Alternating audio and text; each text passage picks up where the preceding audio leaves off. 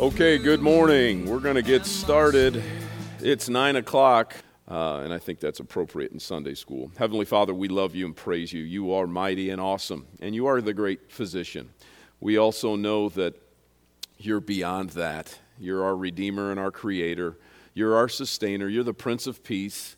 You give us comfort and direction. You love us, and your will supersedes everything that we think or desire or think should happen. But we do pray for healing this morning. We pray for those doctors, and we pray for the family.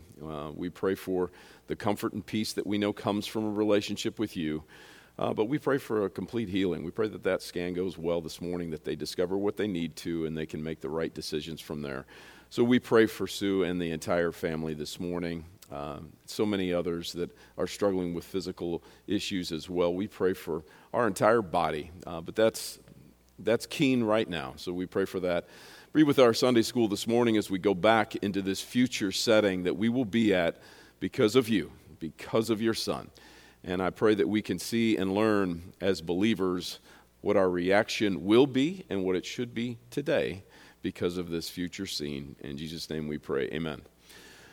Okay, let's jump back into this. It's been a few weeks. Last week we had the deep freeze. We had another deep freeze today, and I missed out on teaching this, so this has been stewing here for a few weeks. Yikes, right? But I thought the appropriate thing to get us back into this, we're thinking of future things. We're studying future things. We got our minds on the eternal, which, as I've said and many others have said, that is a very good thing. And I thought this would be a very good opening quote. C.S. Lewis says this. This is all about our hope, right? We think of the Lord's return for his church, the rapture, which we just discussed, and we'll just briefly discuss again today. It's all about hope. He says this, hope is one of the theological virtues. This means that a continual looking forward to the eternal world is not, as modern people think, a form of escapism or wishful thinking, but one of the things a Christian is meant to do. It does not mean that we are to leave the present world as it is. If you read history, you will find that the Christians who did most for the present world were just those who thought most of the next. So this is about action. We have hope in the Lord, and it isn't that we sit on a high mountain and wait for him to take us home. We have hope in the Lord's return, and it motivates us to do what God calls us to do as believers and as servants, as the redeemed. And remember, the quote I ended with last week was this, and I'll bring it up on the screen.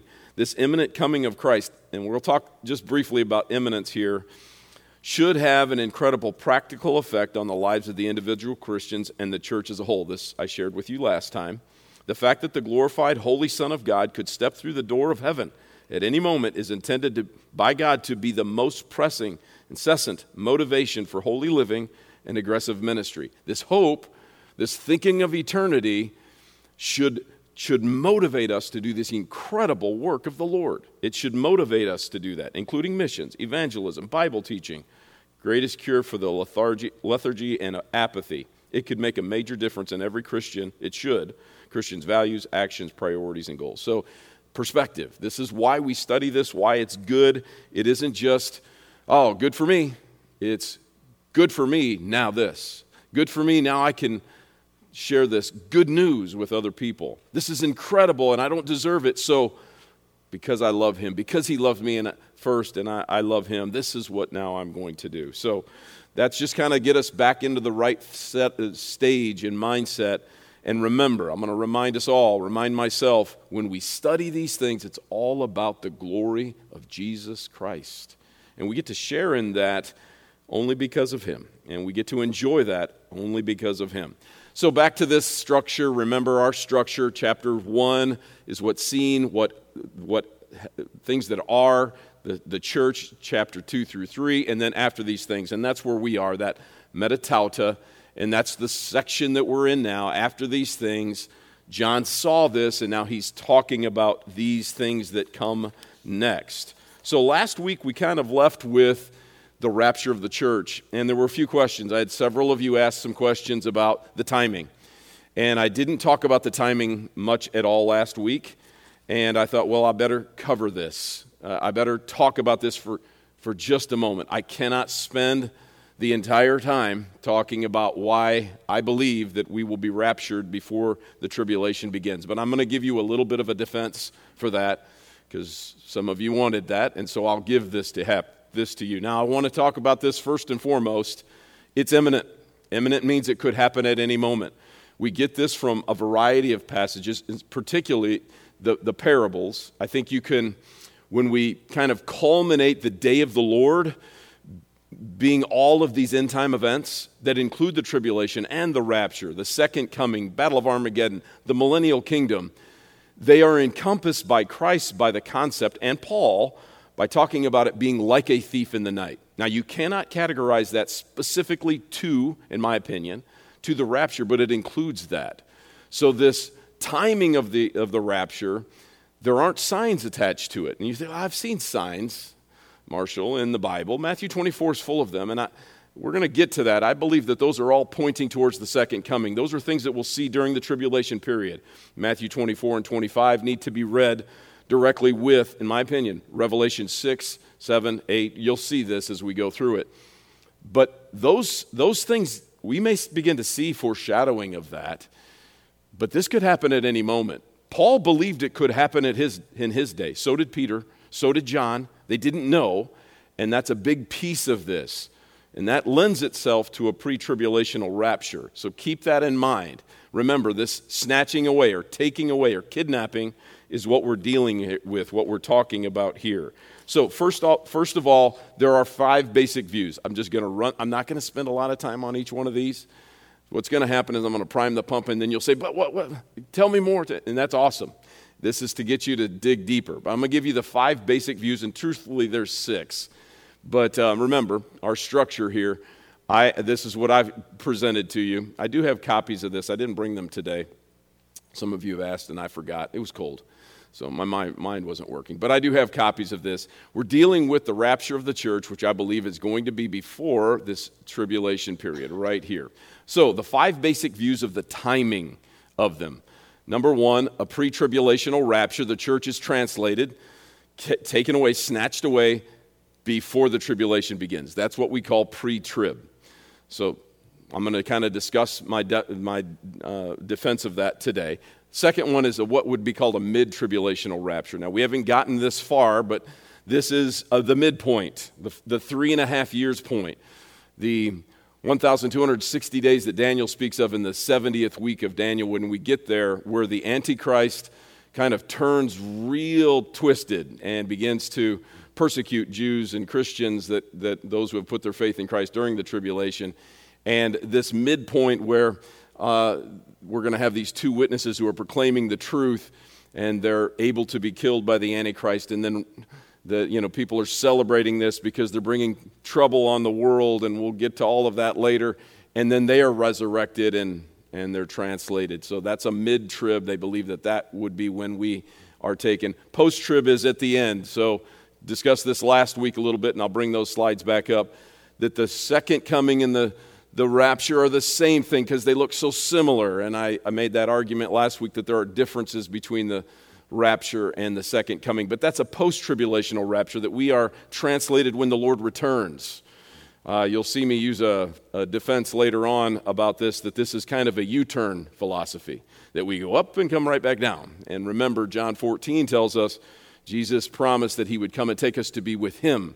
So where he is, and we know he's in heaven, we will be also. But that's the culmination of the Battle of Armageddon. Pre-wrath, and I know this is getting all sticky, some make the argument that as we start getting into John or Revelation 6, and we walk through the first 5 or 6 judgments, that the word wrath isn't used right away, and that because John, or Paul rather, tells us that we are not meant for God's wrath, that maybe we are in this world for a little bit of the beginning of we see the Antichrist, and we go through first few judgments, and the 4 horsemen of the apocalypse that symbolize the first 4 judgments, and that not until that word wrath is used that we would be taken out of the way. So they would say it's sometime in that first 3.5 years, but not at the midpoint, but before his wrath.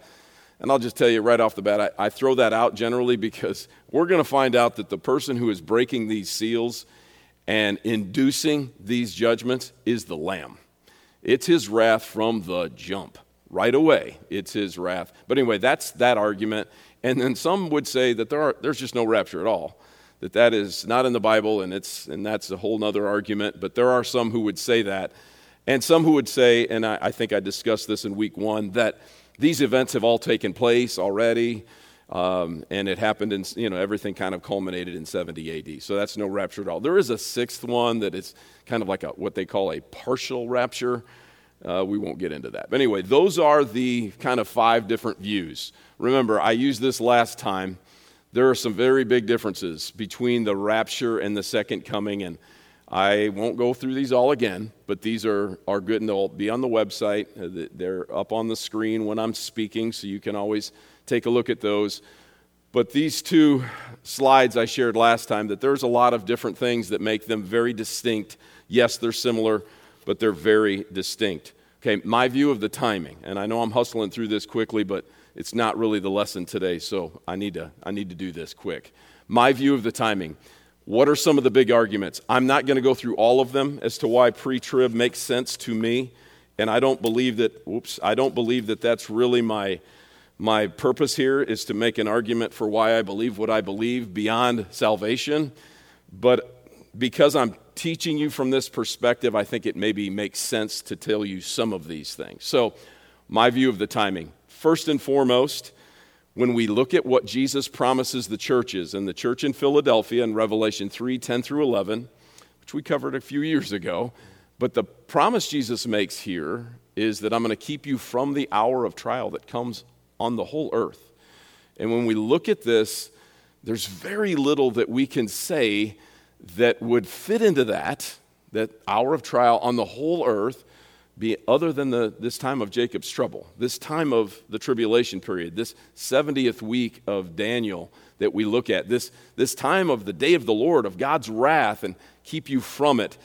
And of course, the famous things that we see from Paul is that we're not appointed for his wrath. Now, you can't base your whole argument on that, by the way. And the reason I tell you this is because we do know this very clearly from Scripture. We're going to see that people put their faith in Christ during the tribulation period. And they're going to have to go through the tribulation period. But what we're talking about here is the church as we know it, the church age that we're living in right now. This time, and some will call it a dispensation, but this time period that we're living in now of the age of the church, from the time that Christ ascended, gave the Holy Spirit, Pentecost, until he takes us away. And the church is not appointed for wrath. There are Christians who will have to deal with some things that are going on, and they'll be kept from some of these things, but not taken out of the world for that. They're going to have to. So you don't want to base the whole thing on not appointed for wrath. Here's where I land in the biggest one. I want to go to 2 Thessalonians chapter 2. So everybody go to 2 Thessalonians chapter 2, and I'm going to have to be very disciplined here. This is an argument for logic. The reason I say disciplined is I could spend the whole time here easily. You know me. So I'm going to have to discipline myself and just try to make this argument quickly. This is an argument for logic from a logical perspective. Paul, in 2 Thessalonians chapter 2, now last time we looked at 1 Thessalonians 4, where Paul tells them about the rapture. He tells them about this great hope. He tells them that we aren't to grieve like non-believers grieve. He tells them this, and then something happens in between. And we're going to see that something happens in between because they get a letter from somebody. They get a message from somebody that's not Paul, and Paul has to talk them off the ledge. Okay, now I want you to just pause for a moment. Imagine if Paul had taught them that they would have to go through the tribulation, but Jesus is coming and he's going to fulfill John 14, and he's going to do it at the end of the tribulation period. And they knew that. Paul had told them that. And then they believed they were in the tribulation. Now, I want you to just ask this question of yourself. Would they be upset at this point? That now they know, we're only 7 years away from Jesus coming back to get us. It's going to be hard, and we know it's hard, but it's coming, it's soon. They'd be excited about that. They'd be pretty thrilled about that idea. But that's not what we see. We see them upset. And Paul has to say, wait a minute. Wait a second. That's not what's going on. Let's read this from chapter 2, verse 1.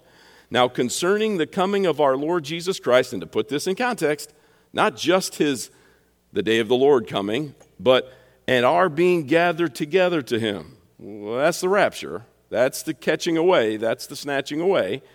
We ask you, brothers, not to be quickly shaken in mind or alarmed, either by a spirit, so some fallen angel that's given them bad information, or a spoken word, or a letter seemingly to be from us, to the effect that the day of the Lord has come. So he says, wait a second. The day of the Lord hasn't started. Don't be quickly shaken. Now remember, if they thought that they had to go through the day of the Lord, they wouldn't be shaken and they wouldn't be upset. They'd be excited because the Lord's coming back very soon. Yeah, we'll have to go through some trouble, but that's the Christian life anyway. No, they were shaken because they thought, we're supposed to be gone. And this has happened? What did you lied to us.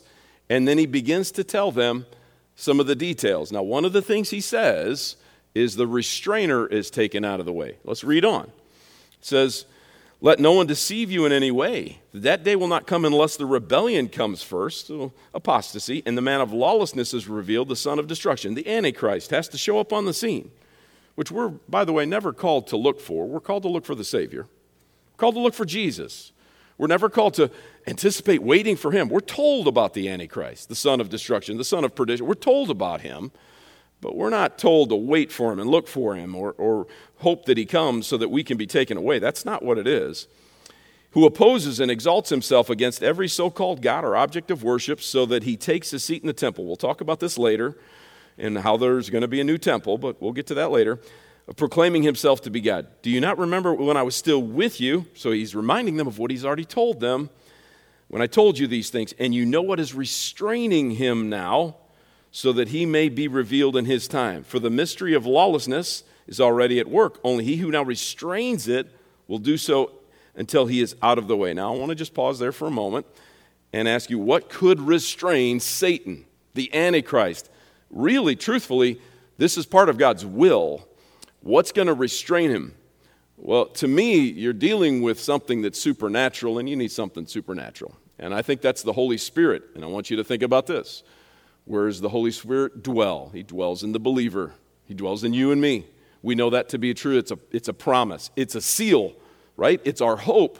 It's what guarantees that, what Paul talks about, the guarantee of that salvation. And he'll never leave you nor never forsake you. But if he's taken out of the way, that means you are too. So some would argue it's the church. Some would argue it's the Holy Spirit. I can say both of those would work. Some would say it's human government. I just don't see that happening. Human government's evil anyway. And it's leaning towards wanting a one-world government. It's already leaning towards a kind of no boundaries and no God and one religion type mindset.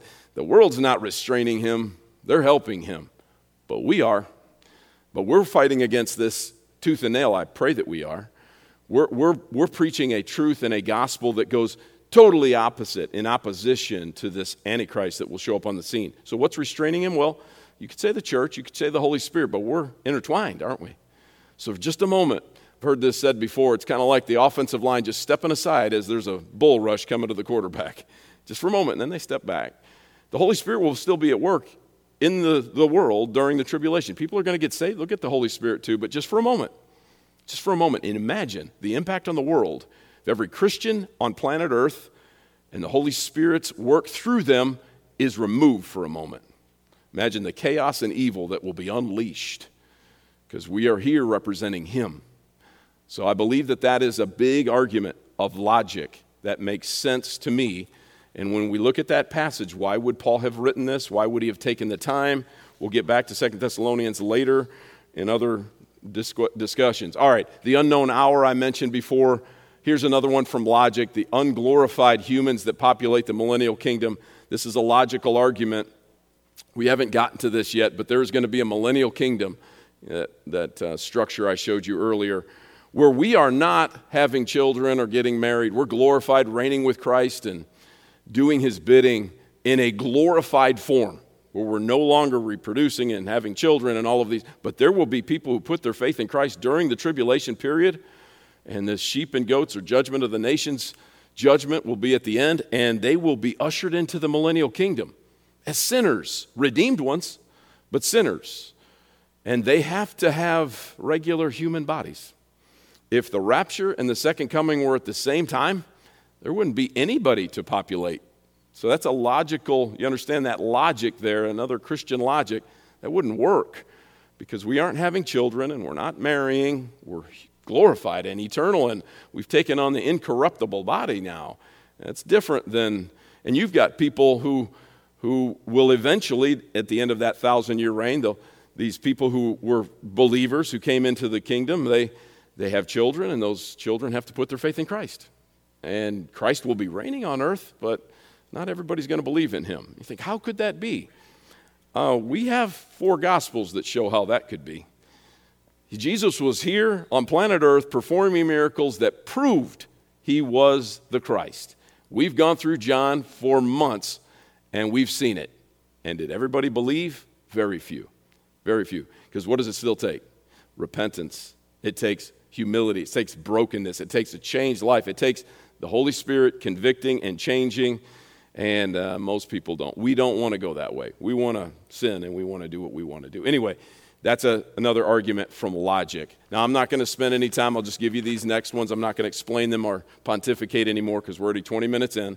But the saints U-turn I mentioned earlier, the armies of fine linen, we'll talk about that. The marriage supper of the Lamb, where we're given these fine linen, the same chapter, Revelation 19, we get this marriage supper of the Lamb that happens in the eternal, it happens in the heavenly, and then these saints, these believers that return with Christ are wearing this, so that makes sense.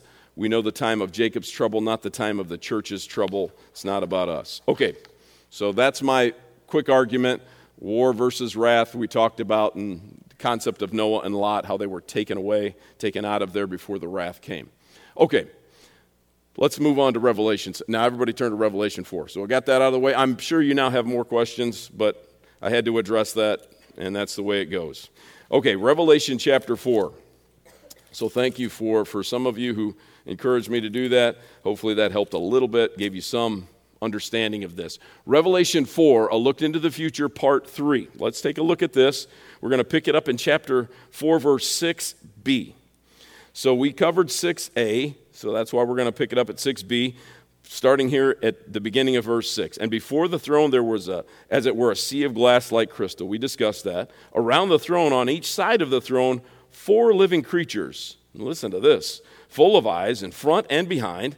The first living creature like a lion, the second living creature like an ox, the third living creature with the face of a man, and the fourth living creature like an eagle in flight.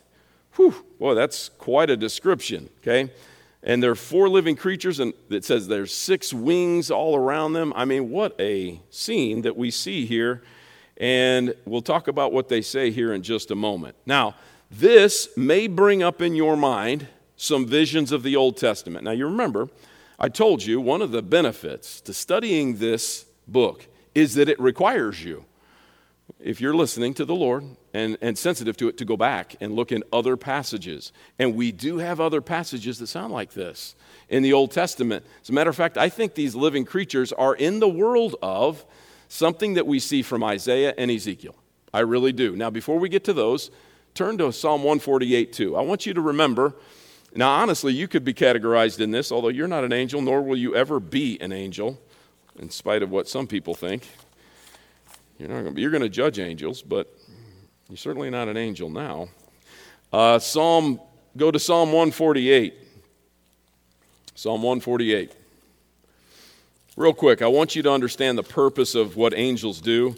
Now, we know that there are more. I did a whole semester, half a semester on angelology, which is kind of fascinating, with freshmen for years. But Psalm 148, too, gives us an idea of what they do, what angels do.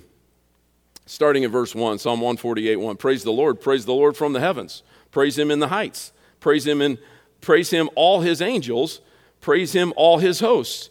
Praise him sun and moon. Praise him all you shining stars. Praise him you highest heavens and you waters above the heavens. Let them praise the name of the Lord, for he commanded and they were created. and he established them forever and ever. He gave a decree, and it shall not pass away. Let's see if you can figure out what they were made to do. Praise him. Guess what you were made to do? Praise him. All the heavenly hosts, and we will be there praising him. We've already looked at some of the songs, right? We've looked ahead a little bit, and we've seen some of the songs. First and foremost, angels, they have a lot of roles, and we're not going to spend time on that today. But their job, they were made to praise and glorify the Lord just as you were. They are in a different class of creation than you are right now and always will be.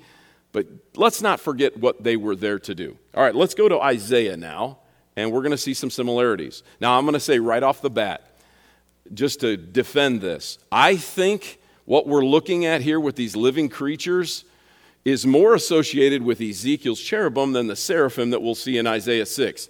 I'll also say, because I'm not very bright, it is possible these living creatures are a whole third class of angelic being.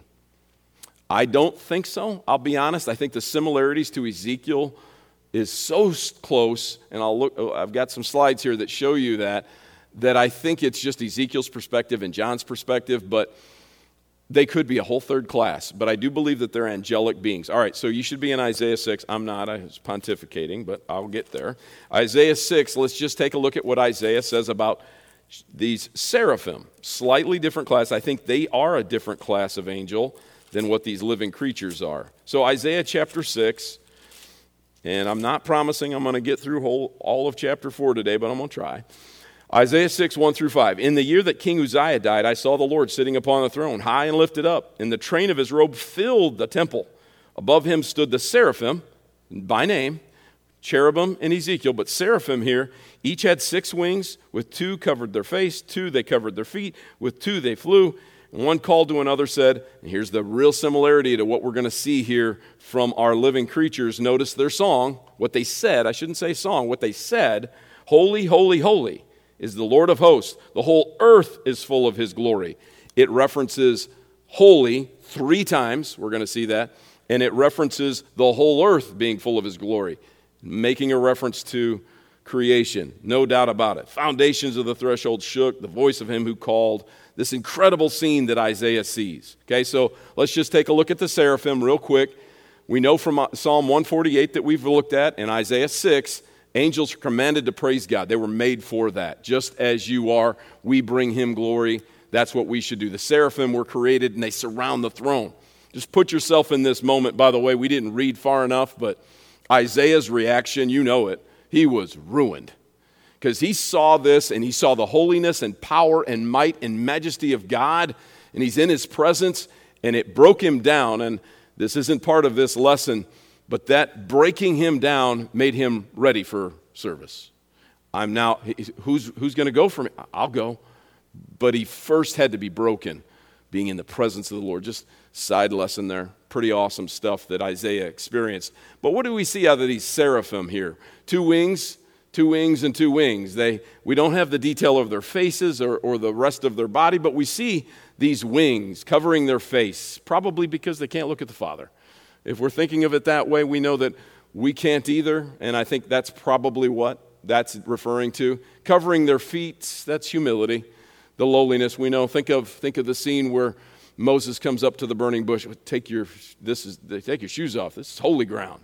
I think that's what we're dealing with here. This is holy ground, and that's their statement, that he's holy, much like Moses. And then the flight, the swiftness, the quickness, the idea of them being able to, and we'll see this.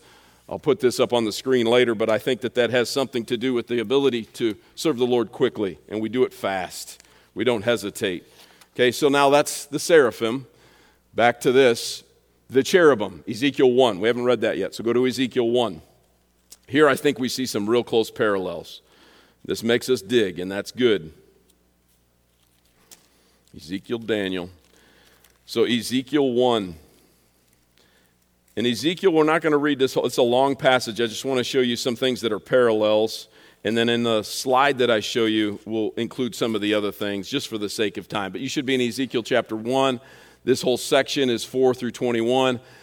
We see it again in chapter 10, and we'll look at that as well. And then this, I think, parallels our Revelation 4, 6 through 8. But let's take a look at this real quick, picking it up at verse 4, and then I'm going to skip around just for the sake of time.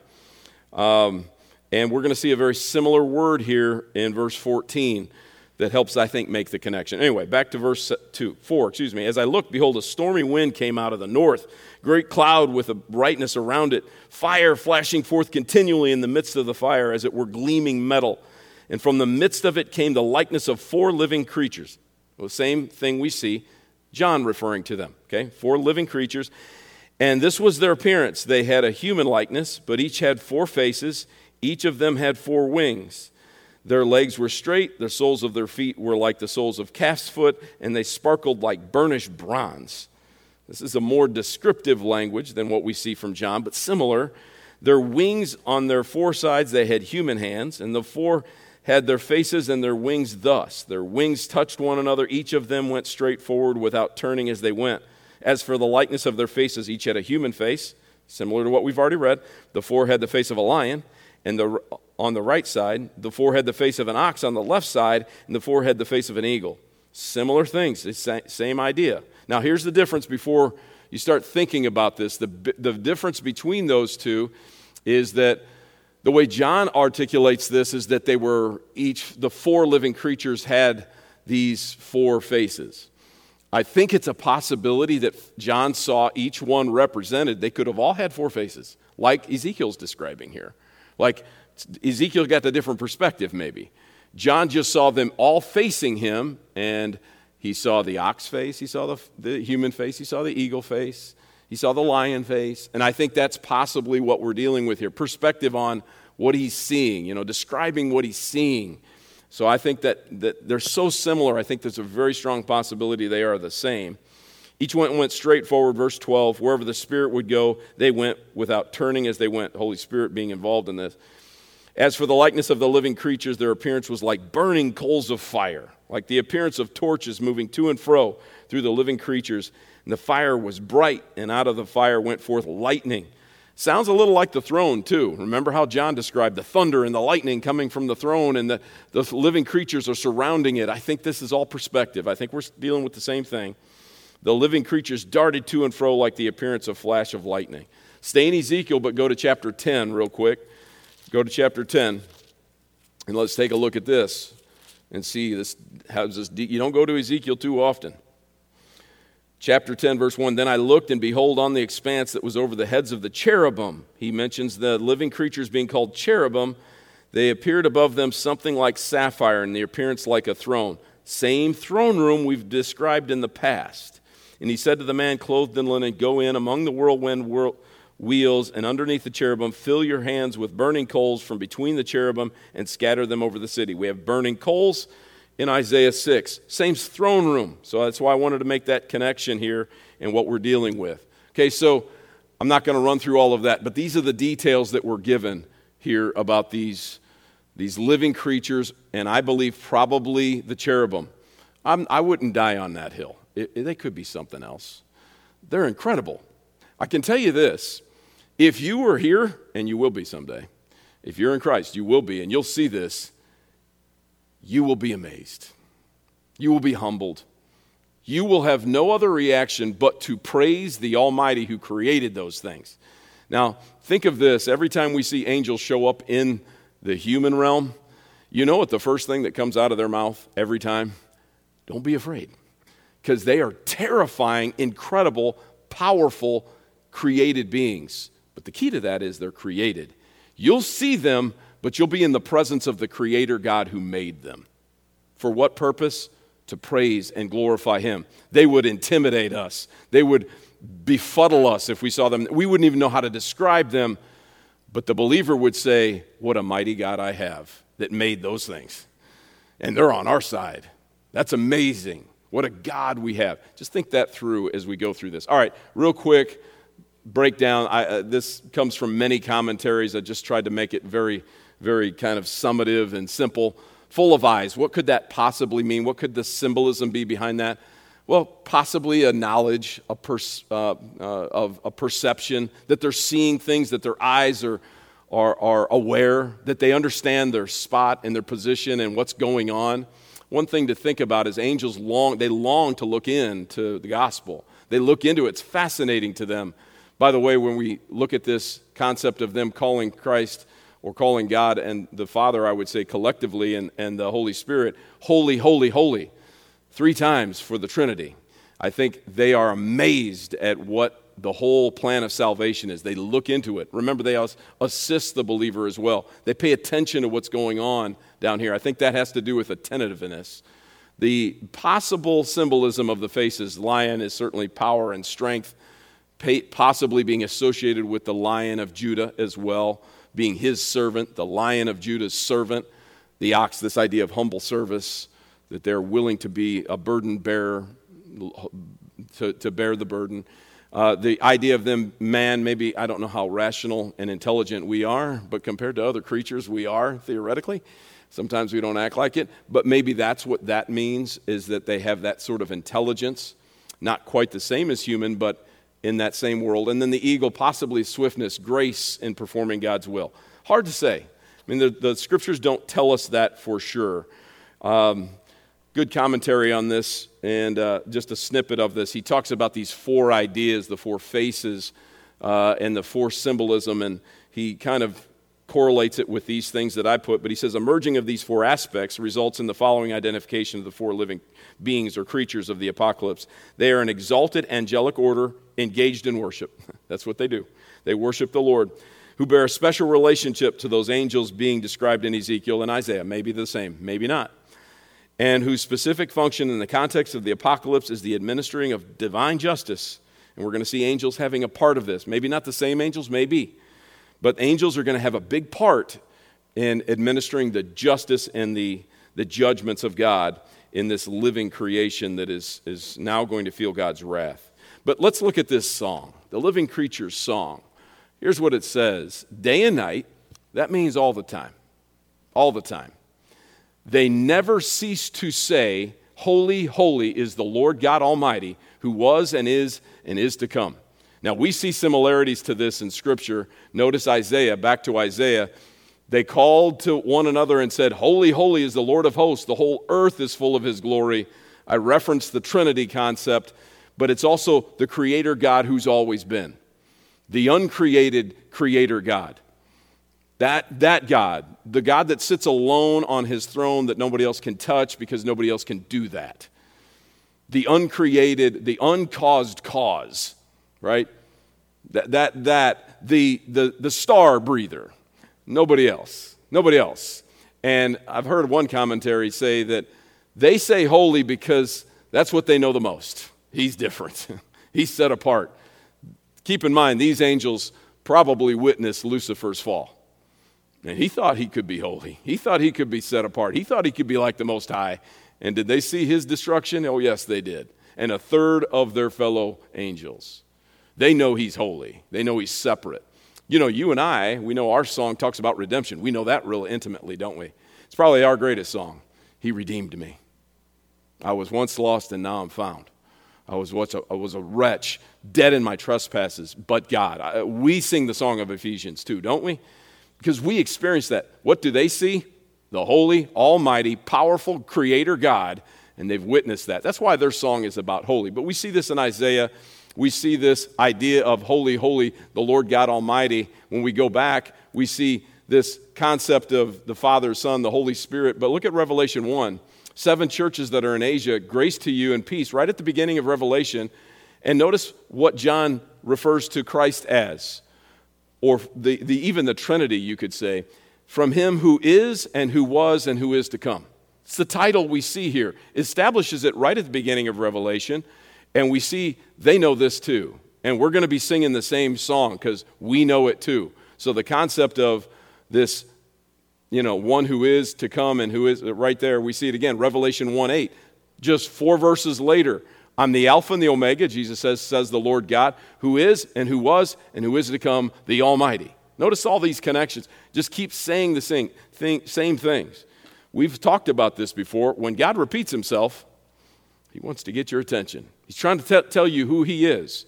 Now remember, perspective, this is a setup to give us an understanding of why God is worthy to do what he's about to do to the planet.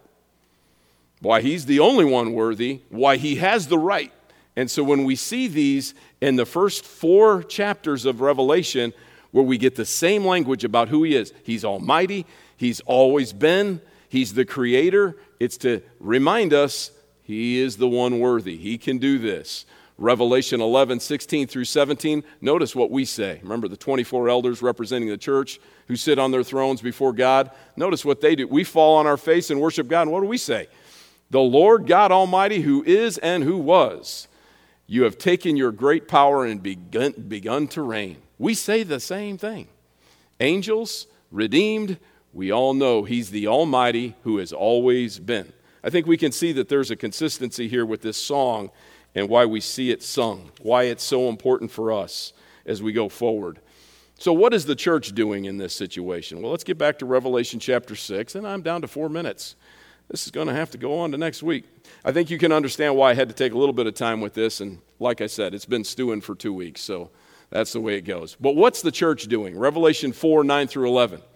These 24 elders, whenever the living creatures give glory and honor and thanks to him who is seated on the throne, who lives forever and ever, the 24 elders, the church, I believe, fall down before him who is seated on the throne, and we worship. Same reaction.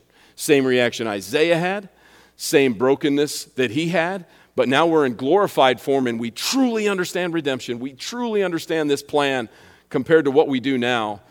And we worship him who lives, how long? Forever and ever, right back to that same concept, who was and is and always will be. They cast their crowns before the throne, saying, and notice what we say, worthy are you, our Lord and God, to receive glory and honor and power. You created all things. Same thing Paul does when he's talking about he gives us, by the way, he gives us a game plan, a schematic, a formula for dealing with people who have never really heard about God. He starts with creation. It's what we see. So we see in Romans 1 when he tells us why we've gone off astray, but he also does this when he's talking to the Athenians, and he establishes he's the creator God. But we go back to that. You created all things, and by your will they existed and were created. We cast our crowns before him at his feet. Now, we've discussed this many times before. I have taught this before. What crowns? What are we talking about here?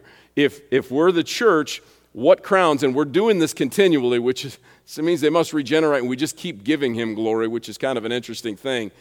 It says, whenever the living creatures, and we know they do this day and night, we already read that, we're going to do this. We're going to continue to worship him and give him glory for these crowns. Well, what crowns? This has to do with the crowns we're given at this Bema judgment. Now, I've got hundreds of slides about this. I've taught this before, but we see this term Bema judgment or judgment seat of Christ in these two passages that Paul gives us. And what we see is 2 Corinthians 5 and Romans 14 is this word here. This comes from this idea of the root word of bema. And it's a raised place, and we have examples of this in the ancient world. When we look at these are probably what Paul's seeing and thinking and what people had seen, so they understand that. This raised platform where somebody would receive a judgment or a commendation, oftentimes a reward. Sometimes a judgment for maybe a penalty, but oftentimes a reward. We see this when people had competed in games, like the Olympic Games. They called them the Isthmian Games back then, and they were given when we say crown, we really need to think wreath, and they put that wreath on their head, and it was a sign of a victory. And they were given this from an elevated position as they were oftentimes kneeling before this Bema seat or Bema judgment. So that's what we're dealing with when we see that term. Now, this is important to understand, and we're going to talk about this more next week. This is a judgment for Christians that involves reward, not punishment. So if you're getting concerned, like, wait a second, I'm going to get raptured out of here, and then he's going to judge me for my sin? I don't want the rapture to come. No, that's not what this is. Your sins are as far as the east is from the west. They're in the depths of the sea.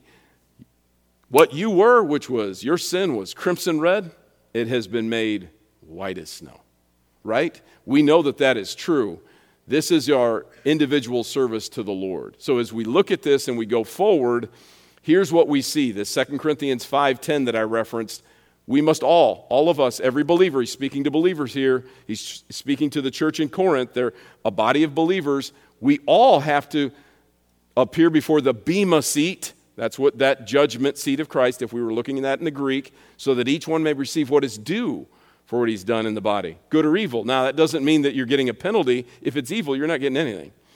We're going to see that as we look at this more specifically next week. But what we see in Romans 14 is we all stand before the bema judgment, for it is written, as I live, says the Lord, every knee shall bow to me. I think we'll be bowing in front of him, of course. And every tongue will confess to God.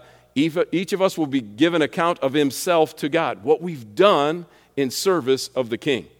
Now, I want you to keep in mind what we're doing. We're casting our crowns and we're telling him he's worthy. So as we think about this and we kind of finish this thought next week, let me just give you this idea, okay? If you've done something for the King and you've worked for the Lord today and you've worked through what you've been gifted to do, let's say it's service, let's say it's teaching, let's say it's administration, let's say it's a talent even that God has given you and you use it for the King, for his glory and for his honor. Who's really doing that? Is it you? I'll be honest. If it's me, I'm doing everything selfishly. In my sinful heart, I do things to benefit me. Makes me look good, makes me feel good. I think it's the right thing to do. Makes my wife happy. So if I'm doing it in the flesh, that's me.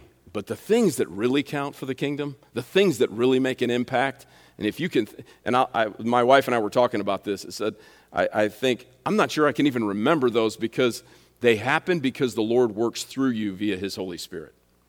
The things that really make an impact for the kingdom is when you just yield and you're broken and the Holy Spirit convicts you through his word and you obey. You do what he says. And you get rewarded for that. You might think, how? Why? I didn't do it. And you're right. And that's why you cast it right back at him. And I want you to, if you want a motivation, if you think, I don't feel like I should be motivated to do the right thing just so I can get rewarded, I agree. But you should want to do the right thing because you love him and you want to be around this throne and amongst this church, and you want to throw as many of these wreaths, these crowns back to him as you can, because you show him what he did in your life. Not what you did in your life, what he did through you in your life, and you can continue to give him glory. That's the motivation. Not to gather up a bunch of crowns so you're walking around bragging to other believers. That's not going to happen. That's a sinful thought. No, it's so you can just keep glorifying him. And you can look back at your life and say, look at what you did. I wasn't capable of that. It wasn't in me. I'm a sinful, selfish human being who does things for the wrong reasons, but you still used me. And your glory was shown and people got saved. That's what this is about. So when you look at this casting crowns idea, it isn't to brag or show off. There will be none of that. You won't think that when you see others. You won't think that about yourself. You'll think, what a mighty God I have in front of me. My Savior, my Redeemer, my King, my Lord, my Maker, my Sustainer. He's right in front of me and I want to show him how much I love him. What he's done for me. That's what this is about. We'll look at that in more detail and some application to that today, next week. Let's pray. Heavenly Father, we love you. We thank you for this time. Thank you for the truth of this opportunity that we have to be in your presence in the future. But right now, your Holy Spirit's working in us right now. And you've gifted every believer in here with spiritual gifts, with talents. You've called us to use them to serve others, to serve you. And we do that because we love you. And we love you because you first loved us. And that love was shown to us, and that while we were sinners, your Son died for us. And we know that he resurrected, and our faith in him, that faith that came through grace because of the work of the cross and your desire to save us has transformed our lives. And I pray that it is so obvious to the world around us, so that we're working and these things are happening and we're building up these crowns, not for ourselves, but for you, the one who's worthy. You're worthy, and we praise you for that. In Jesus' name we pray, amen.